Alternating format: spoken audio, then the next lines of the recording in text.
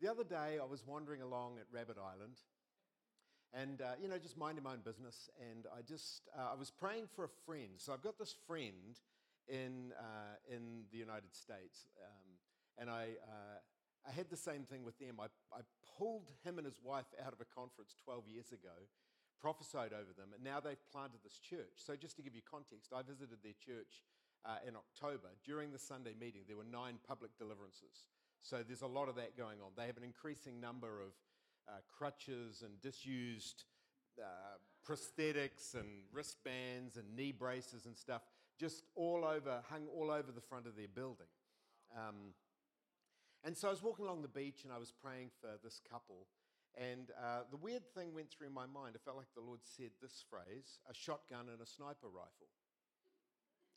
I don't know how God speaks to you. He often speaks to me in an abstract way. He says something to get my attention, and then I have to sort of like, right, what was that? A shotgun and a sniper rifle.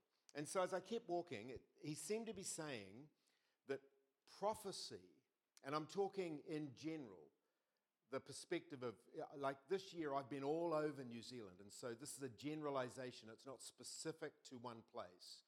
Prophecy has been like a shotgun. A shotgun fires many projectiles, and a lot of them miss, but only a few of them hit. And that's what I feel like prophecy has been like. A lot of projectiles fired, few hit the target, but most of them don't. And deliverance has been like a sniper rifle. Someone manifests a demon, all our focus is on that person, we cast the demon out. And by the way, demons being cast out, deliverance is going to become a far more normal part of church gatherings, and not just church gatherings. So deliverance was the sniper rifle, prophecy was the shotgun. And I was thinking, okay, right, got it. I've worked out what God's saying. And then he said, I'm going to flip it. So prophecy would be the sniper rifle. Accurate, detailed, sharp, fiery, and hitting the target like we've never known. No one would be able to hide from it. It reminded me of the king of Syria had this issue where every move he tried to make, this is in 2 Kings, every move he tried to make, he was thwarted by the king of Israel. And he was saying, who's the betrayer? Who is the leak in our midst? And one of his servants came to him and said, look, there's no leak. And 2 Kings 6:12, there is no betrayer, none, my lord, O king. But Elisha the prophet who is in Israel tells the king of Israel the words that you speak in your bedroom. So this prophecy is going to be pruned, and it's going to become like a sniper rifle. And deliverance is going to become like a shotgun. Multiple deliverances happening at once. He seemed to be saying that we are to get ready for mass deliverance that would clear an entire congregation of demons in one go. Even public spaces with a word. Acts 10:38, God anointed Jesus of Nazareth with the Holy Spirit and with power, who went about doing good and healing all who were oppressed of the devil. Matthew 8:16, when evening had come, they brought to him many who were demon-possessed. He cast out the spirits with a word. And so there is actually going to be mass deliverance. It's going to be mass deliverance in public places.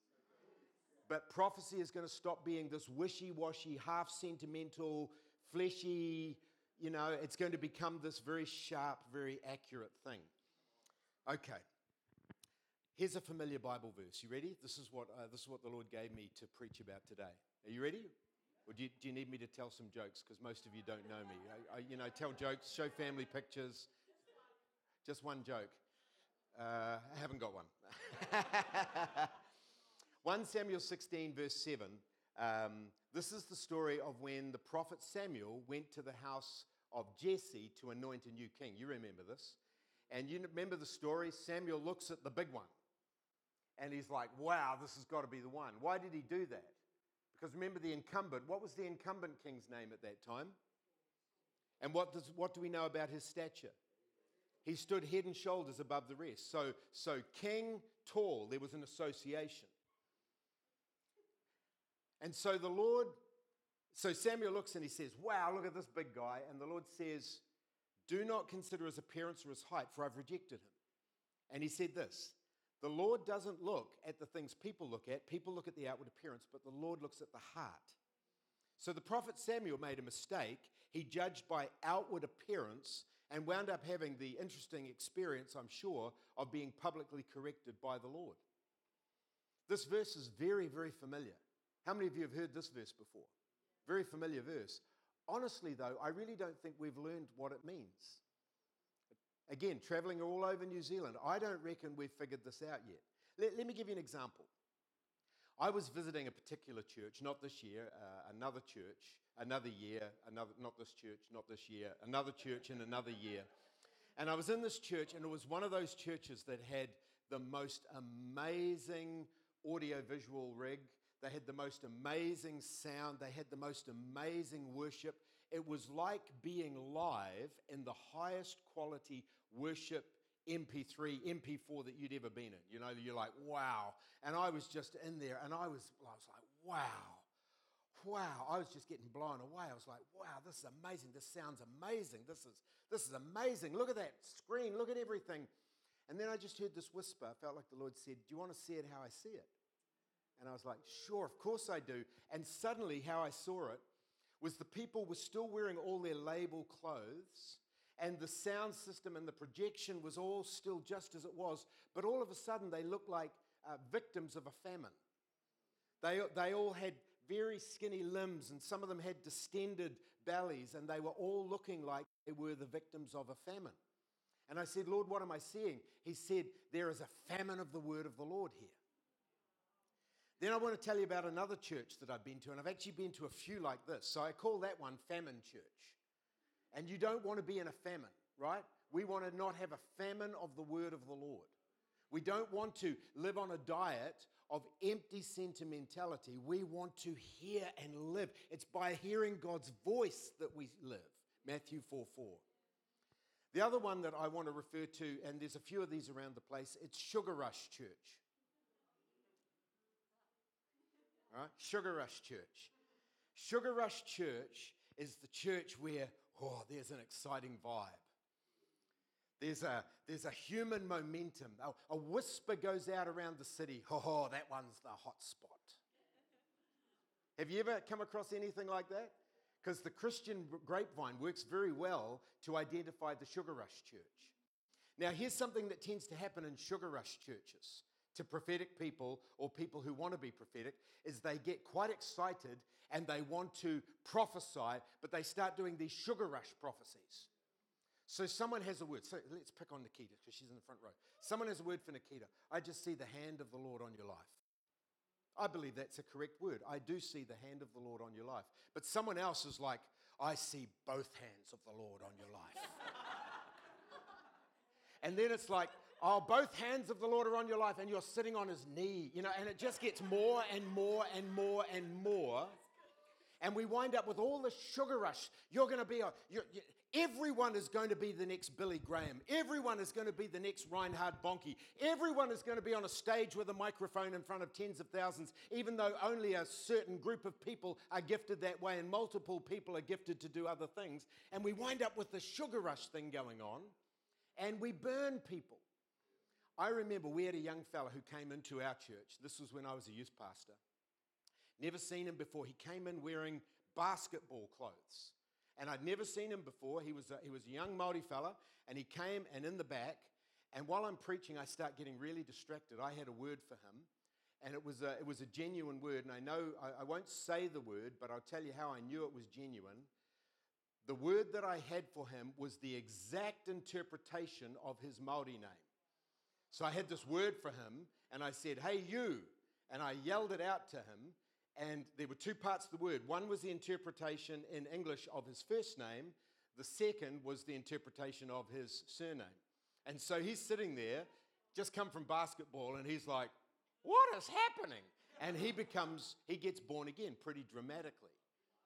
But what we did from then on is everyone was so excited by that, we actually drowned him in sugar rush prophesying and burnt him out. Now, the story's not over for that young man, but right now he can't go to church because he's just fed up with it. And there's a bunch of that around. I've been on the receiving end of sugar rush prophecy. I had a gentleman sit with me in a cafe, and he said, I don't even know if I want to say it. He said, the plumb line for the nation is in your hand. And I'm just sitting there, and I was looking at him. I said, what? He says, yes, you have the plumb line. You are the plumb line. And I'm like, oh, dude, I said, you got to stop, mate. You're nuts. And I said, I'll pay for the coffee, but I'm leaving, and you got to stop this stuff. I said, I'm not trying to be the plumb line. I'm just trying to survive being the pastor of a church and traveling. I'm not trying to be the plumb line for the nation. We get this sugar rush thing going on. And listen to these verses. 1 Peter 5:8, be sober, be vigilant. That doesn't mean be joyless and miserable. Be sober, be vigilant. Why? Because your adversary, the devil, walks around like a roaring lion looking for whom he may devour. Notice that, whom he may. He can't just devour who he wants. He's got to find a way in. Or this one, Romans 12:3. Don't think of yourself more highly than you ought, but rather think of yourself with sober judgment. What is sober judgment? It's not thinking too highly nor too lowly. It's not pride nor false humility. It's just like, for me, sober judgment is this. You know the parable of the talents? 1, 2, and 5 talents? I feel like the 2-talent man. Honestly, I see people and I'm like, wow, there's 5 talents. And I see others, and I don't mean to sound like I'm being judgmental, but I'm like, I think I'm entrusted with more than you, but I think I'm entrusted with less than you, and that's got to be okay with us. Sober judgment. You see, this is important. If we attribute growth to our leaders, we will blame them when the church gets pruned.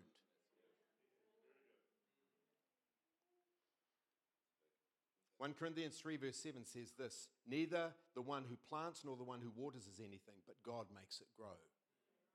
If we attribute growth to our leaders, we will blame them for the pruning. This church and all that God will do here and all that God has done here must endure.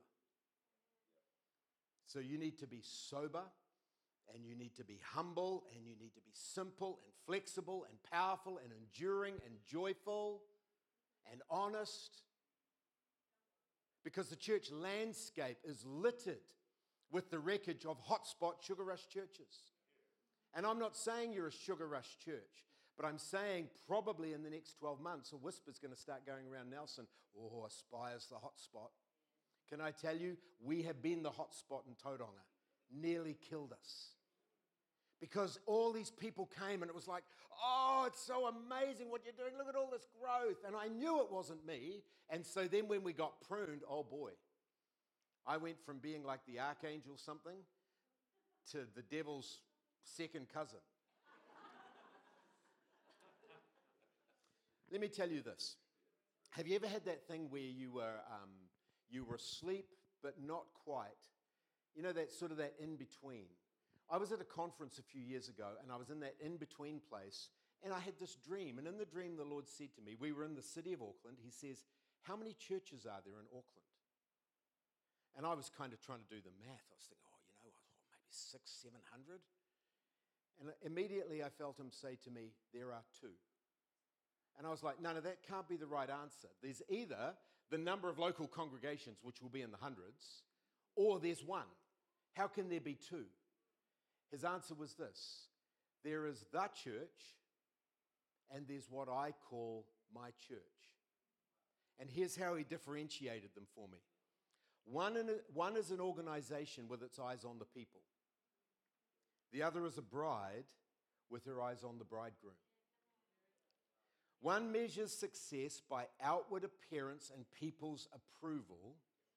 The other looks at the heart and prioritizes the approval of bridegroom King Jesus. One stores up treasure for itself, and the other, like Mary of Bethany, pours all she has on the feet of Jesus. Turn in your Bibles or turn on your Bibles to 1 Thessalonians 5, 2 through 4. We're going to try and do this nice and quick. 1 Thessalonians 5, 2 through 4 says this. For you yourselves know perfectly that the day, everyone say day, The day of the Lord so comes as a thief in the night. For when they say peace and safety, then sudden destruction comes upon them as labor pains upon a pregnant woman, and they shall not escape. But you, brothers and sisters, are not in that darkness, so that this day, everyone say day, should not overtake you as a thief. Remember what I just said to you about two churches? This passage seems to have two churches in it too. They and you. Now I want you to think for a moment. I want you to think about the future. What is the single biggest event in all of what will happen in the years, decades, or however long there is to come? What is the single biggest event that will take place? COVID 2.0? Lockdowns, conspiracies, the rise of the Antichrist. None of that.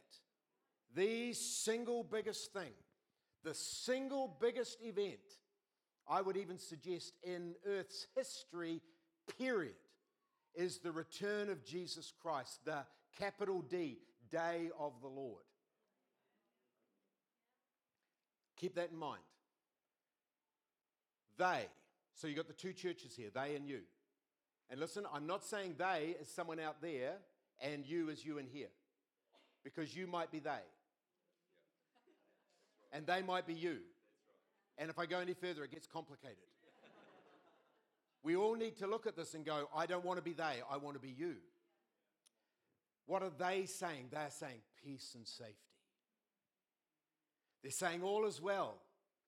Don't worry, we're back to normal. It's amazing how often you hear that around New Zealand. Oh, isn't it good we're back to normal now? I go, really, why? Was normal really that good? Were we winning the nation hand over fist when things were normal? They're saying things like this, nothing to worry about. Everything's just going to keep getting better and better and better and better until we've made the world so wonderful that Jesus can't help but return to the earth that we have created for him. Don't get me started about 7 mountains. Everything, all is well. Settle back into selfish, comfortable lukewarmness. And this is what it says. Sorry, is this getting a bit, you right? Get it? Okay. In the midst of that he refers to as darkness, it says sudden, unexpected destruction comes upon them. That's the they church. But he says you, the you church, is not in that darkness of deceit. The you church knows that there is a day of the Lord coming. The you church knows that it will come as a thief in the night, catching many unawares. But the you church is awake and alert and aware so that that day will not overtake them like a thief in the night. Because the you church is a little bit like two interesting characters in Luke chapter 2, Anna and Simeon. Two people that were in the temple. Now I want you to think, this temple in Jerusalem would have been a very large building with many people and much noise and hustle and bustle. There would have been children being dedicated on the 8th day. There would have been offerings. There were sheep that were, part of those offerings. There were doves that were part of those offerings. There would have been bleating and squawking and hustle and bustle. But in Luke chapter 2, both Anna and Simeon, in the middle of the hustle and bustle, found one particular 8-day-old child who was the king of the universe. In the midst of everything that was going on, they had eyes to find Jesus in the midst of it all. You know what I think that is? I think that's a picture of the prophetic church. I think that's a picture of the prophetic church that's not caught up in the hustle and bustle, but the prophetic church like Anna and Simeon who found him in the midst of the noise and the activity. Now turn over to Revelation 22. Revelation 22 verse 17 says this: the Spirit and the bride say, come. The Spirit and the bride say, come. And let him who hears say, come. And let him who thirsts come. Whoever desires, let him take the water of life freely. Now, I reckon there's two things going on here. Firstly, the Spirit and the bride saying, "Come, Lord Jesus, come." The church filled with the Holy Spirit saying, "Lord Jesus, come." But at the same time, it's also an invitation to all who thirst, come. The invitation is this: He is coming, come. To all who desire, come. Either way, whether it's Lord Jesus, come, return, or to the thirsty and to any who desire, come. This is the primary prophetic issue that should be burning in the heart of every prophetic person in New Zealand. This should be burning in the heart of every prophetic church. This should be at the forefront of what our prophets are saying to us, and yet you seldom hear about it. You were just singing before. I wrote it down. You were singing over and over again, "Your glorious day." Isaiah 4:2, "In that day the branch of the Lord shall be beautiful and glorious." In what day? The day that he splits the sky and returns to the earth. Notice this, the passage goes on in verse 20 and says, "He who testifies of these things says, 'Surely I am coming quickly.'" Who's that? Who's testifying there? It's the King who is coming. He says, "Surely I am coming quickly." And then it says, "Amen. Even so, come, Lord Jesus, the grace of our Lord Jesus Christ be with you all. Amen." This "come, Lord Jesus" is Maranatha. It's more than "Lord, come and fill our meeting." It's Maranatha, King Jesus, Lord of Lords, Prince of Peace, split the sky and return to the earth. It's an ultimate statement from the church saying, "Lord, come." So you have this contrast. The church is saying peace and safety, but the bride is saying, "Come."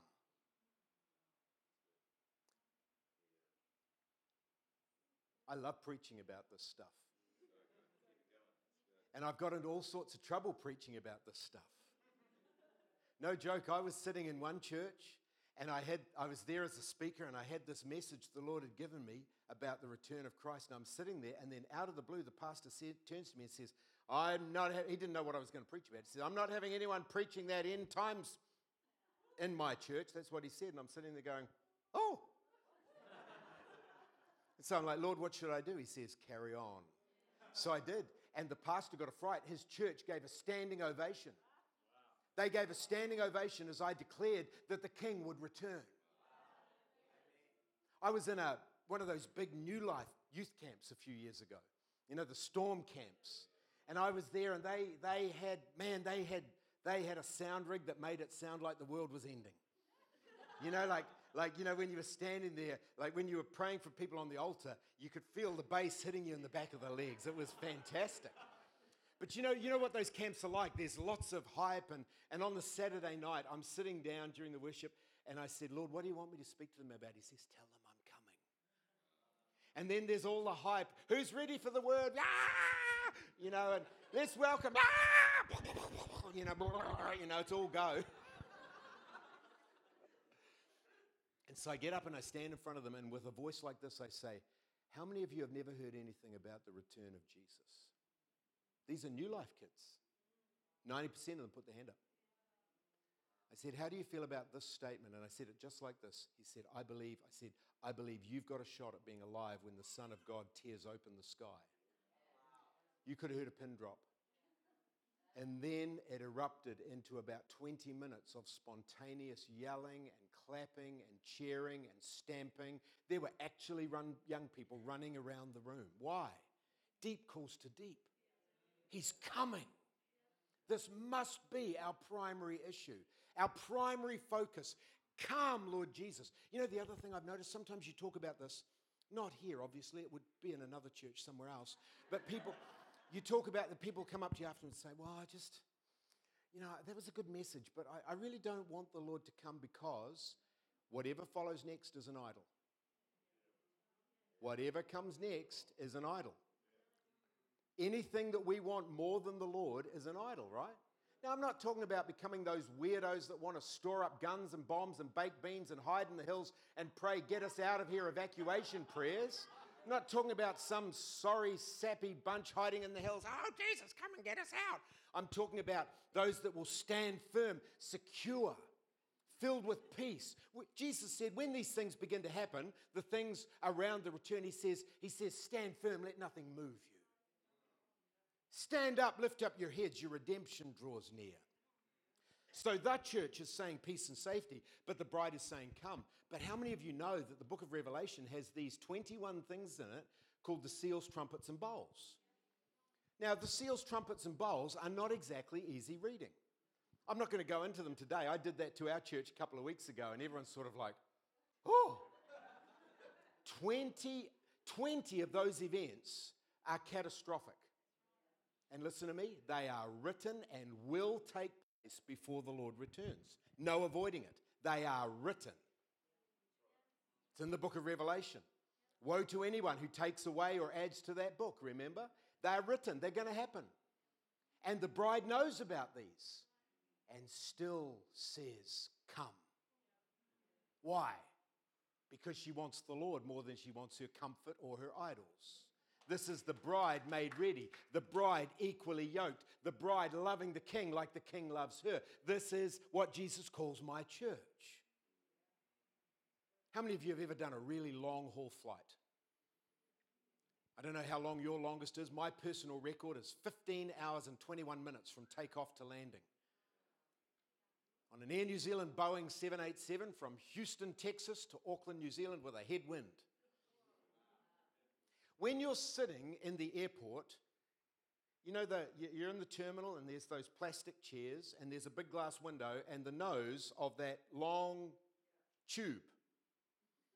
When you're looking at that tube, you're not thinking, wow, I can't wait to get on board that plane. You're looking at that plane and going, you are a necessary evil to get me to where I want to go. You're not looking and going, oh, I can't wait, 15 hours sitting on my backside with my legs down there. You're not thinking that. You're thinking, but you're still in the terminal. If they say, the flight is delayed, you're like, no, come on, let's get on with it. Not because you want to get on the plane, because you want to get to where you're going. This is the only way I can explain the bride looking at the future and saying, seals, trumpets, and bowls, bring them on, because we want King Jesus. And at the same time, so you've got this bride, and she's saying, Lord Jesus, come. But there's also this booming declaration. Is anybody thirsty? Come. Does anybody desire? Come. It's both ways. It's prophecy this way. Come. We know you're coming, return. And it's prophecy that way. He is coming. There is living water. There is an answer to your longing. There is living water that will satisfy the thirst of your heart in a way that no house you can live in will satisfy, no car, no amount of money, no iPhone, whatever number they get up to. None of that can satisfy the longing of your heart.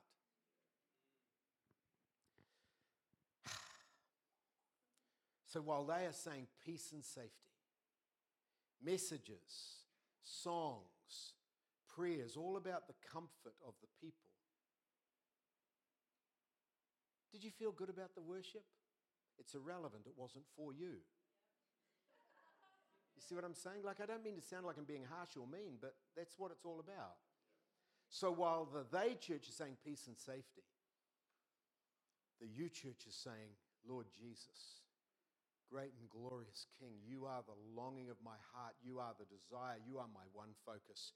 Break the seals, sound the trumpets, pour out the bowls, come. In a podcast I listened to during the lockdown, a guy said this. He says, the church in the West, we've got the hallelujah down, but we lost Maranatha. Hallelujah! But we lost Maranatha. Lord, come. Okay, here's one last thing. You got time for one more thing? Matthew 25, 1 through 14. The parable of the wise and foolish virgins. How many of you remember this parable? Okay. Verse 1 through 5. At that time, the kingdom of heaven will be like 10 virgins who took their lamps and went out to meet the bridegroom. 5 of them were foolish and 5 were wise. The foolish ones took their lamps but did not take any extra oil with them. The wise ones, however, took oil in jars along with their lamps. The bridegroom was a long time in coming, and they all became drowsy and fell asleep. So what's the difference? You got 5 foolish. They had a lamp. Lamp speaking of like the light, a testimony, a shining out of their lives. They were believers. 5 foolish, they had a light but no extra oil. The 5 wise, they had lamps too and they had extra oil. They were ready to endure to the end. But it says this, at that time, this is what the kingdom of heaven will like. What time? What comes straight before Matthew 25?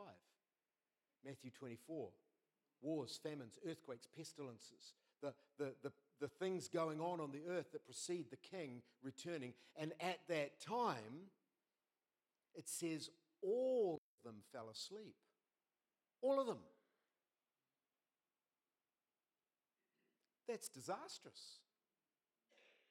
That is absolutely disturbing and catastrophic. Jesus says all of them, 100%, the wise and the foolish, falling asleep. Is that the end of the story? Look at verse 13. In the same parable, he says, even though he said they all fall asleep, he says, therefore keep watch, because you do not know the day or the hour. So hang on a minute. If everyone's going to fall asleep, if it's just inevitable, we might as well shut up shop. We might as well shut it all down and just go sit on the beach and drowse and hope that it turns out okay. But verse 13, he says, keep watch. Why would he say keep watch? It must be possible to stay awake. It must not be inevitable that everybody falls asleep. It must be possible to stay awake. It can't be that sleepiness is the end of the story. Revelation 16:15, look, I come like a thief. Blessed is the one who stays awake and remains clothed so as not to go naked. And not everyone's going to sleep.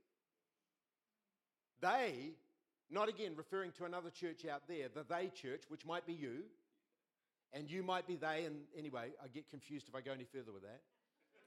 It must be possible to stay awake. So here's what we need to do. We need to stay awake and remain clothed. What might that mean? I think it means 2 things. Luke 24:49. You will be clothed with power from on high. By the power of the Holy Spirit, friends, we are clothed with power from on high. So let's live our lives always aware of that. Not just aware of it on Sunday. Right, it's time to go to church. Put on the power. Always. We get trained in our spiritual gifts. They are not just for Sunday. They work very well in cafes, I find. I was in a cafe with my mate, Oscar. He's a pastor in our city, and he's quite used to me doing this now. We meet every Thursday. And I was in this cafe. And I'm sitting with Oscar in this cafe, and we got there, and it's normally quite empty on a Thursday, but the place was full. And we're kind of like, what are these people doing in our cafe? So we couldn't sit at our usual seat. And we're sitting there on a very inferior seat. And I'm here and he's there and we've got a table. And this other young couple come and they sit here at this seat. And so we're sitting here, and the moment they sit down, the Lord says, I want you to tell them this. Tell them my blessing is on their marriage, and I'm going to roll out the red carpet of my plans for their life from this day on. Wow. And I'm like, do you ever go, really? Do I have to do that? You know, because I'm sitting here, I've got my coffee, I'm having fellowship, and, you know, like, I don't know about you, I'm not, I don't want to look weird in a cafe. So I'm sitting there, and it just keeps going round and around and around and around, and they get their Eggs Benedict, so I say, well, Lord, I'll just leave them. I don't want to interrupt their Eggs Benedict. They get to the end of their Eggs Benedict, and I'm like, right, I've got to do it. So I come over, and I kneel down beside which this is weird, isn't it? You know, like they're sitting there having eggs, their leftovers of Eggs Benedict. I don't know them from Adam and Eve, and I just say to them, hey, this is going to sound really weird. And by the looks on their face, they're going, we're way past weird. I said, Lord Jesus wants you to know that his blessing is on your marriage and he's going to roll out the red carpet of his plans for your life from this day forward. The girl immediately starts weeping, and the guy looks at me like he wants to punch me because I made the girl cry or something. And I said to them, I didn't even know. They didn't have rings on. I said, are you married? They said, we got married yesterday. Spiritual gifts work really well outside of church meetings. In fact, I think that's their primary purpose. So stay clothed. Stay clothed with power from on high. Holy Spirit is not limited to certain meetings when certain speakers or certain this, that, or the other thing's happening. Stay clothed with power from on high. I remember when our kids were little and we'd come to Nelson, we'd be walking down the main street in Richmond, and it's the old style, with the canopies out over the footpath, and they're all different levels. If I had one of my children on my shoulders, I'm walking down, I'm very mindful of the fact that their little head is there. I'm mindful that this little person is on my shoulders, because you don't want to be striding along and hear thunk, you don't want to hear that. So live mindful of the clothing with power from on high. Live mindful of the fact you don't want Holy Spirit repellents in your life. What you look at on the internet, the way that you speak, the way that you gossip or don't gossip, you don't want to have these repellents in your life. Prayerlessness is a Holy Spirit repellent. Ignoring the Word of God is a Holy Spirit repellent. Criticism and backbiting and gossip, you want to get rid of that stuff. You want to live mindful of the fact that you're clothed. So stay clothed. And then the second thing, and this is what I'm going to finish with, the armor of God. The helmet of salvation. The breastplate of righteousness. The belt of truth, the shoes of the gospel of the readiness to share the gospel of peace, the shield of faith, the sword of the Spirit. Has it ever occurred to you that the armor of God is actually the character and nature of Jesus, that every part is a bit of him? Stay clothed. Stay battle ready. A lot of Christians come to church and they sit there in church, and then they walk out the door and they go, and they fall asleep or they go into a daze. Stay battle ready. Don't sit there like this. Well, I just thought that was a pretty good service. Don't do this.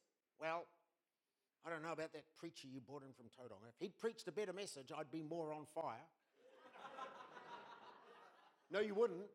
Even if we had today a combination of Billy Graham, the Archangel Gabriel, and Reinhard Bonnke, you'd still be lukewarm.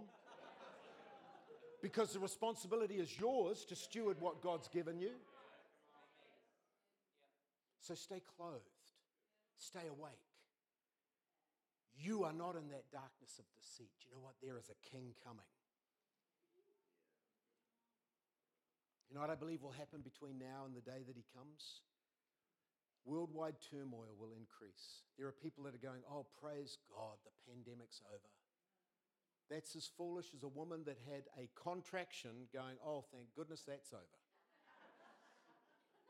There are more coming, friends. There are more coming.